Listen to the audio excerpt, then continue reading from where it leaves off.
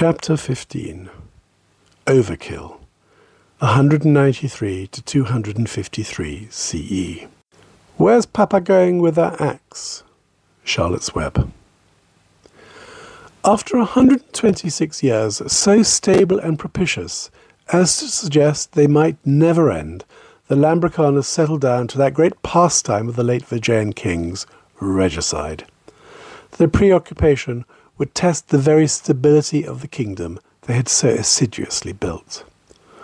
On Kanittha Tissa's death in 193 CE, his son Cula Naga assumed power, only to be assassinated by his brother Kuda Naga in 195 CE. Nothing is known about the murder, but it is unlikely to have been carried out for the greater good of the kingdom. Kuda Nagas must have... On Kanittha Tissa's death in 193 CE, his son Cula Naga assumed power, only to be assassinated by his brother Kuda Naga in 195 CE. Nothing is known about the murder, but it is unlikely to have been carried out for the greater good of the kingdom. Kuda Naga must have earned the sort of censure that helped dispatch him to the uncertain fields of reincarnation when his own brother, Siri Naga, had him killed that same year. It seemed as if the Regicide Game had fizzled out. Certainly, for the next 41 years, family politics took a It seemed as if the Regicide Game had fizzled out. Certainly, for the next 41 years, family politics took a backseat to good governance. The new king, Siri Naga I, reigning for 20 years, even found time and resource to make good some of Anuradhapura's most famous buildings, the great stupa at Ruwanweliseya. The new king, Siri Naga I, reigning for 20 years, even found time and resource to make good some of Anuradhapura's most famous buildings, the great stupa at Ruwanweliseya, said to house more of Lord Budda's relics than anywhere in the world, the famous Brazen Palace with a roof of bronze tiles, the tallest structure on the island, and a fine new set of... The famous Brazen Palace with a roof of bronze tiles, the tallest structure on the island, and a fine new set of stone steps leading to the sacred bow tree itself. When Siri Naga died in 215 CE, his son, Voharika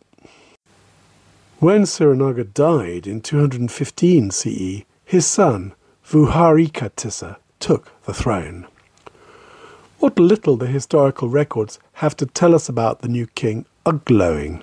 A strong proponent of non-violence, he enacted several reforms to promote the practice. Erring on the side of conservative Buddhism, he also attempted to suppress new variants of Mahayana Buddhism. A strong proponent. What little the historical records have to tell us about the new king are glowing. A strong proponent of non-violence, he enacted several reforms to promote the practice.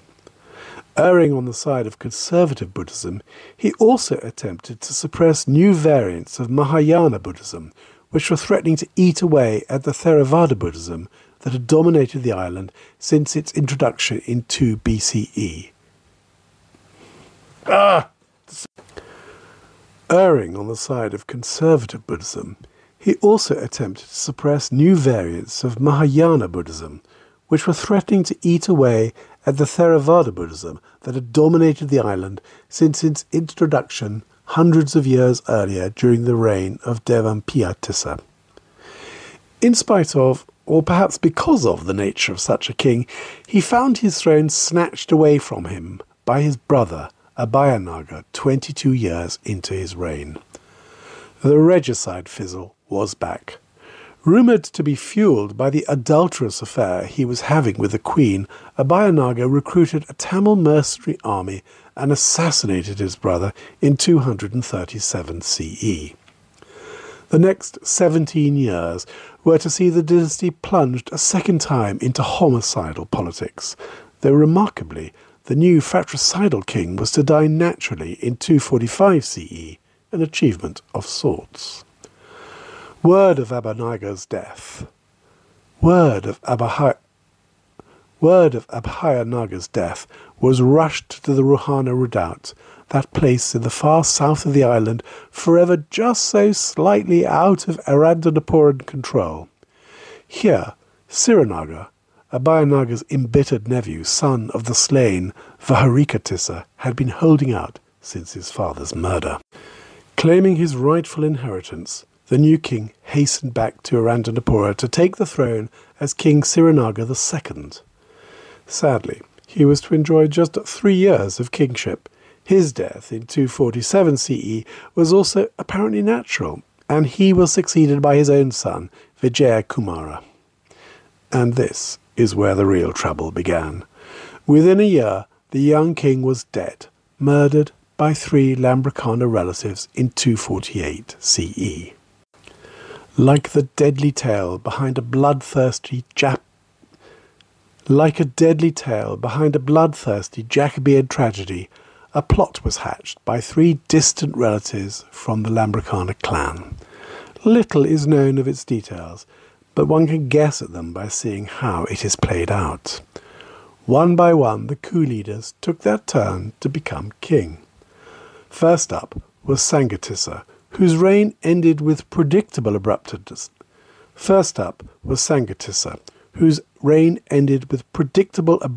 5 years later in 252 CE. The second plotter took his turn, reigning as King Siri Sangha